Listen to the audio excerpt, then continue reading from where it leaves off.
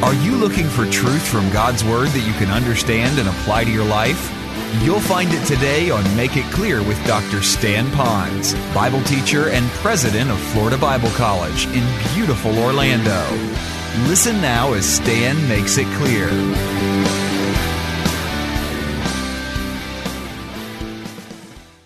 I remember a number of years ago, I was ministering in New York, and I took a group of men, a whole busload of men from upstate New York to Washington, D.C.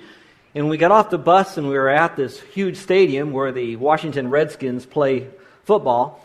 I never saw so many men only in one place, and 55,000 men were there. And yet it wasn't for a football game. It was for an event where men would come together and really wanting to learn Scripture, to have fellowship with other men, and to really praise the Lord, because real men sing loudly. These are guys that really wanted to be men of integrity personally, men of integrity with their families, in the community, in their church, on their job, wherever they were learning how to be great guys of men of integrity. Now, I didn't merely come only as a spectator. I was part of a stable of writers and speakers for Promise Keepers. But nonetheless, when I looked at that vast array of that football stadium and seen all these men together, I knew that not all those men knew Christ as Savior, that some of those men were on their early journey to find out who is the real Christ.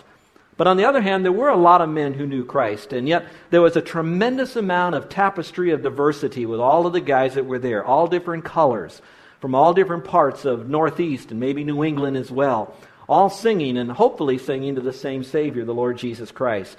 And so as I looked over that crowd, I wondered where I might fit into that same kind of awesome power of shared belief. Well, the Bible talks a lot about unity, even in diversity. In fact, the verse was read to you a moment ago, and if you'd like to, you can follow along one more time in 1 Corinthians chapter 12. It says, "For as the body is one and has many members, but all the members of that one body, being many, are one body, so also is Christ." Again, it's implying that just like our body has a lot of different members in it, we're still connected to one body. And like the body of Christ when he was on this earth, he too had arms and legs and eyes and mouth and nose, etc. But when he left this earth, he left his body here, not his physical body, but the body called the church. And we now become his arms, his legs, his hands, his eyes, but yet he still remains the head of the church. But we're part of his body. And so this explains that even my own body, I have different responsibilities. My hand shakes other people's hand. I don't say, "Hey, how you doing?" and I stick out my foot. All right? It has different responsibilities, different privileges, different works that it does. And it's all part of working together as one big family. Romans chapter 12, verse 4 and 5 says this, "For as we have many members in one body, but all members do not have the same function, so we, being many, are one body in Christ, yet individually members one of another." That means that even in a great body of people, that we all have our individuality, we're still all part of one great big family. Maybe it'd be good for me to give you an illustration at this point in our marriage. Now, my wife and I, we're part of the human race, so we're humans. Most of the time I'm human. She's always human.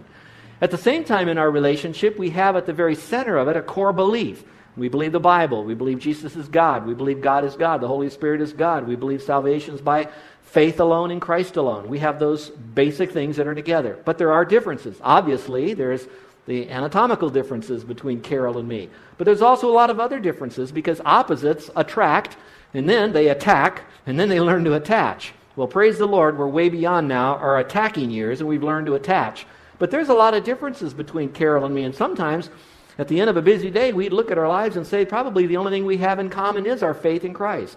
For example, Carol likes long, humorous stories when she loves to tell stories. And if you've been with her, she loves to tell stories. At the drop of a hat, she can remember something that's happened and spin it into something that's exciting. For me, just give me the facts, bottom line. Now, Carol, she likes things like collard greens and fried okra. Me, I like God's food, pizza. All right? There's a lot of differences between Carol and me. Another difference that we have is the fact that Carol likes such neat things as garage sales and flea markets and craft fairs. Me, I like libraries, old cemeteries, and surfing. And so we have different likes. In fact, a number of years ago, Carol and I went on a 1-month trip to visit our missionaries that were involved in Eastern Europe. In fact, we arrived in Albania just months after Americans were allowed to come in when communism fell, slept in bombed-out buildings, and met with people that were in bondage for so many decades that didn't even know Christ. But when we were on that trip, we decided that we would write a journal. Carol would keep her journal. I would write my journal. At the end of the trip, we then had our journals published so that people could read them. And what we did is we recorded what God was doing in our life and what we observed during our 1-month trip in Eastern Europe. Now, people love to read Carol's day, but they had a hard time getting through my day, because Carol writes like Chuck Swindoll and Max Lucado, and I tend to write like, I guess, John MacArthur. Nothing against John, but, more technical in my writing. Carol writes about all the different flowers she saw, and I want to write about how depraved these people were. People don't like reading those kinds of things. So there's a lot of differences. But then as I look over the church, I think there are a lot of differences too. Now look at our church. Look around at one another for just a moment. Look at each other. I know there's a lot of funny people here, but at the same time, there's a lot of different kind of people. It shows that God has a sense of humor.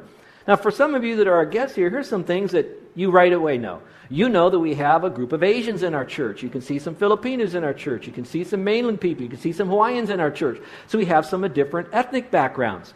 We also have some people that are involved in military in our church. We have others that are involved in education. We have a lawyer in our church. We have a doctor in our church. We have people that are those that just deliver pizzas to those that have all different kinds of jobs. We have those that are still haven't trusted Christ as Savior yet, but they're weekly here on their journey to find God. And then we have others that have an earned doctorate degree in theology, so to speak, in the Bible. And so we have all different kinds of people. We have young people here. We have mature people here, We have all kinds of people here. And yet, what brings us together is not because we have an ethnic group here or because we're all of one profession. We're here because the foundation of our belief system happens to be that we believe the Bible. We believe that God is God, Jesus is God, the Holy Spirit is God. We believe that going to heaven is by faith alone. And so we are building our relationships on a solid rock of that which is stable, that'll never change, which be God's Word. And so even in the midst of diversity, and again, there are diversities here. We have people that are very much involved in, we might call the public school system, teach in it, have their kids in it, are passionate about it. We have those that are involved in Christian school education, graduates of Christian schools on the island, have their kids in Christian schools. We have those that are homeschooled. But why do we see these different groups, although they have a different take on how to educate their children, why do they work so well together? It's because first they have a belief system that they believe is higher merely than just how they're educating their kids. And also because they really love one another and will give God the time to work in that other person's life to help that person become more like the Lord. And that's really how the body of Christ should work. That's how it's intended to work. That's the way God wants it to work. Well, one of the questions that I was asked in this question you would want to ask God was this. What does the Bible have to say about biblical unity? That was a big question. Another man heard me say here in our faith family that there are 5 hills that I'll die on. And I don't exactly remember when I shared that, but I believe I would say that because there are 5 hills that I would die on, but I don't know they'd be the only hills I would die on, but they're my foundational hills. I also recall that when Promise Keepers was embroiled in a doctrinal issue, that they asked a couple of us to help rewrite their doctrinal statement because it was pretty sloppy at the time. So I was asked to put together an annotated bibliography to find out how they could restructure their doctrinal statement because they had all different kinds of people that were now being promoted to levels of leadership that were Mormons and Catholics and all the rest. And I was so humbled to be asked, because I'm such a biblical, I'm not saying scholar, conservative, that I was allowed to put this together. And so through that material, God really shaped how I would look at biblical unity in the midst of so many different denominations and religions and cults and all the rest. And I believe that I have a sense of confidence in what I'm about to teach you over the next few weeks and a few months. And so you're going to hear me say the word doctrine because I believe doctrine is important. But for some of you that are new in this journey, when you hear doctrine, it's a word that sounds dusty and dry and intimidating and difficult that you can't really grab a hold of this or wrap your arms around it. In fact, it sounds like doctrine. I just want to know, am I going to have a job next week when they're laying people off? And you want to talk about doctrine. Well, I would like you to know that doctrine is important. To believe, of course, and you need to know what to believe and why to believe it, but it's put there so that you will know how to practice the doctrine that God has for us. So don't look at it as something that's dusty and dry. Look at it as simply a teaching. I'm going to teach you the teachings of Scripture.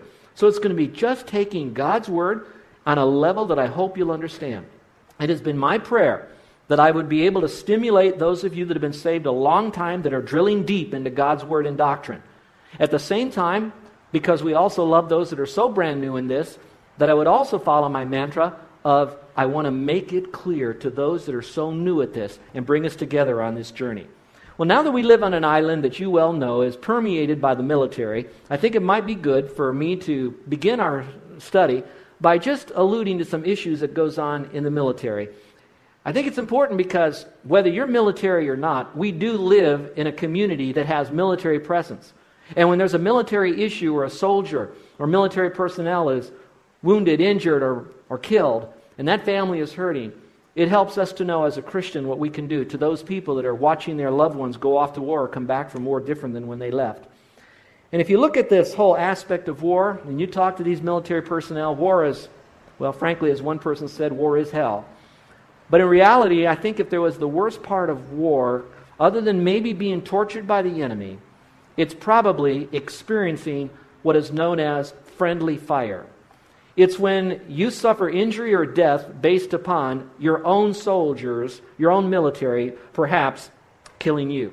There was an article that was written in 1991 in Christian Herald by Jairus Bregan, and I'd like to just summarize it by this. On January 29, 1991, in Saudi Arabia, Lance Corporal Ron Tull was part of an 8-man LAV vehicle serving in Delta Company. An Iraqi tank just exploded, and the LAV was so close that the heat from the LAV exhaust redirected a heat-seeking missile fired by an Air Force A-10 fighter meant for the tank.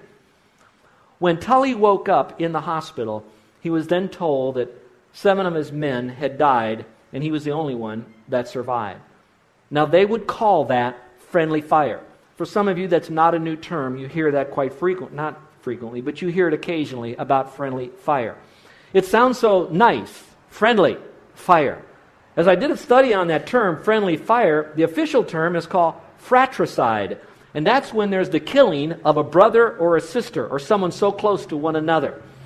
Another word is called homicide, and that's the killing of one's friend. Another friend of mine that served in Promise Keeper was Chuck Stecker. He was a retired Army Lieutenant Colonel. And what he did is he explained to all of us that did not know about military and friendly fire what goes on when a unit experiences friendly fire. Now, I would like you to stay with me because I'm building a case in this entire message. But listen to what he had to say. This is what friendly fire causes. There's a hesitation to do what they call limited visibility operations. In other words, since we really can't see, someone can't see us, and we might get shot. They've experienced friendly fire, so they hesitate. The unit's leadership loses confidence because they're afraid to lead their men out that put them in exposure of more friendly fire. It causes the leader themselves then to have self-doubt in his ability to lead because he's thinking, maybe I'll lead him again into something like this. Then there's an over-supervision of units. There's a loss of initiative. In battle, there's a loss of aggressiveness. Operations are disrupted. There's not that same amount of combat power when they go into combat. And generally, there's a cohesion and morale degradation that just goes right down the tank. Now, if you were in a unit, and now you're thinking that you've experienced friendly fire, what goes on in your mind? Here's what a survivor might think. Why did my friend have to die from one of my own guys? Why am I alive, and why did I survive? What if I get shot from behind? Why am I even here? Which one of you might take a shot at me? Well, I've read some material, and I've talked to some of my military buddies, and here's what, with all the money that's spent on trying to figure out, is it technical, is it relational, what is the issue of all this friendly fire? They came up with some possible solutions to prevent friendly fire. I'd like to give these to you, and I'm going to show you how this might bring it into Christians in their war, even amongst other Christians. Let's look at it here. It's called increased training. Sometimes it would help if our people would understand what our uniforms look like, what the enemy uniforms would look like. I remember talking to some of those much older men who fought in World War II that were supposed to shoot down enemy planes. They were given pictures of what enemy planes looked like as flashcards, so they wouldn't be shooting down because they didn't have the communication and the technology that we have today. And they'd be looking at those flashcards as the planes would be flying because our planes and their planes would all be up there to make sure they wouldn't shoot down one of our own. So increased training. Conditioning.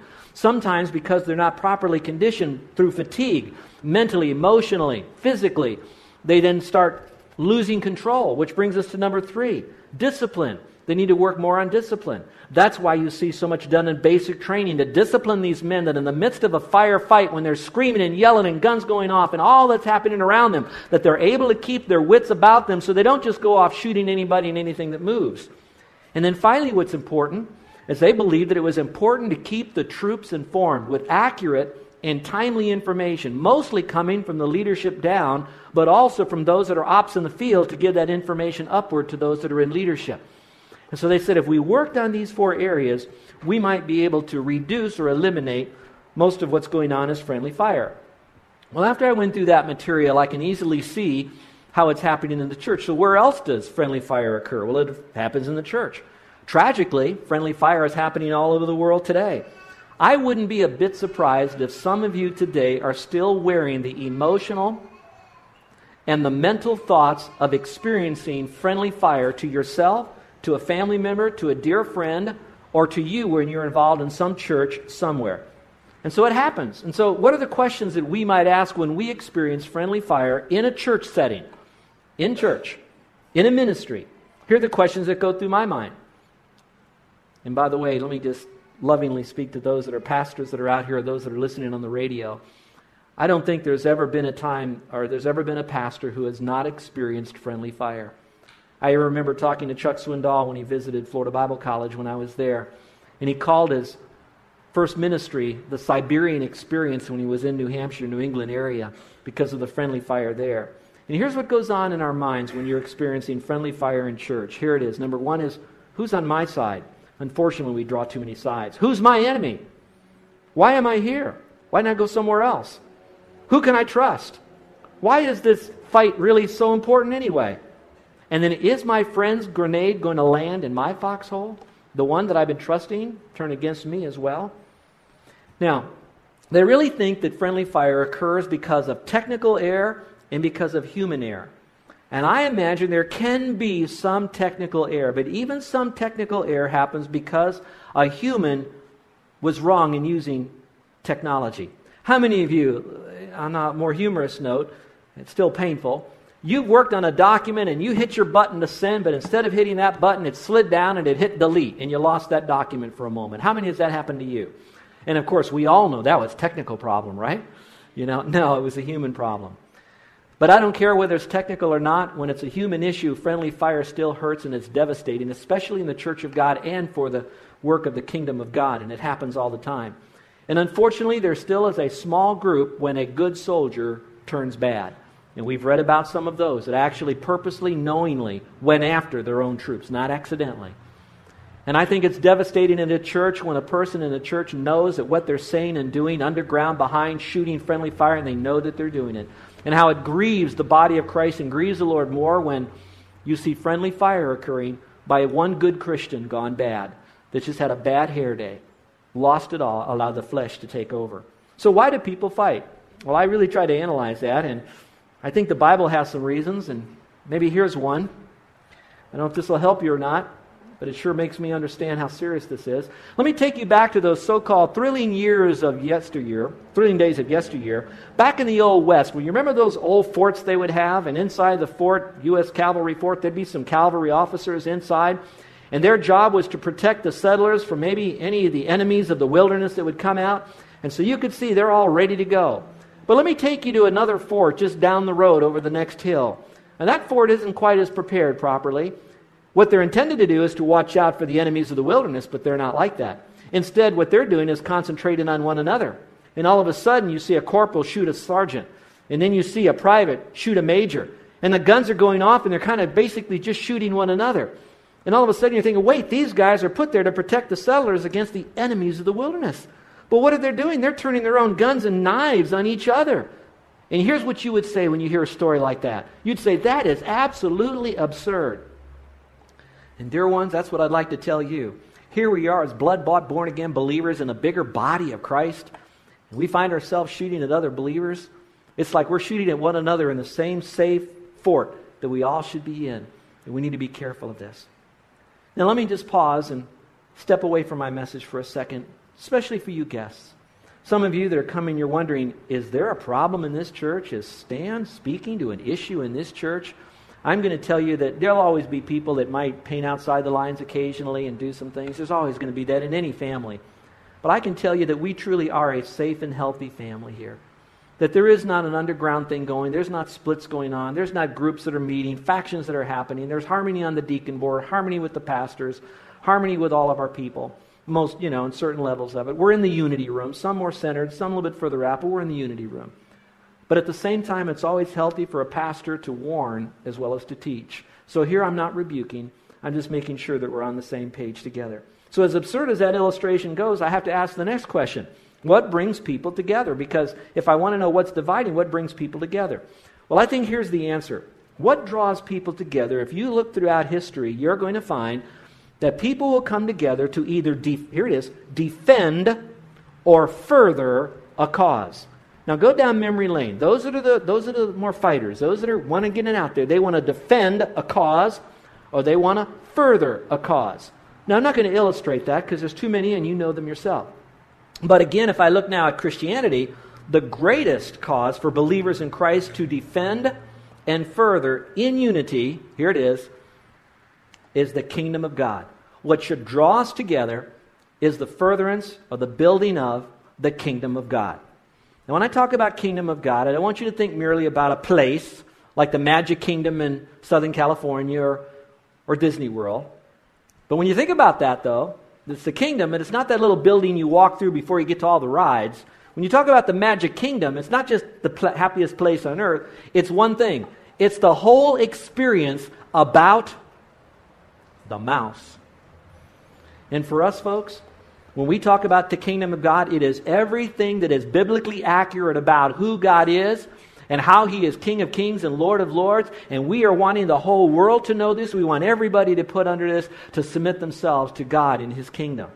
And that's what we defend, and that's what we're trying to further. And that's what God really wants us to do. Now watch what I'm about to say.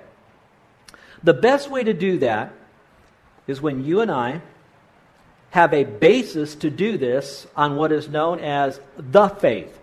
And the faith needs to be our faith. So we need to know the faith academically, what it is, be taught it, make sure it's right. And then we have to, and here's the title, embrace that faith. It has to be our faith. And once we do that, then we'll know what we're going to defend and further. So having sound doctrine, it unites as well as divides. But you have to have sound doctrine. You have to have a basis to do this.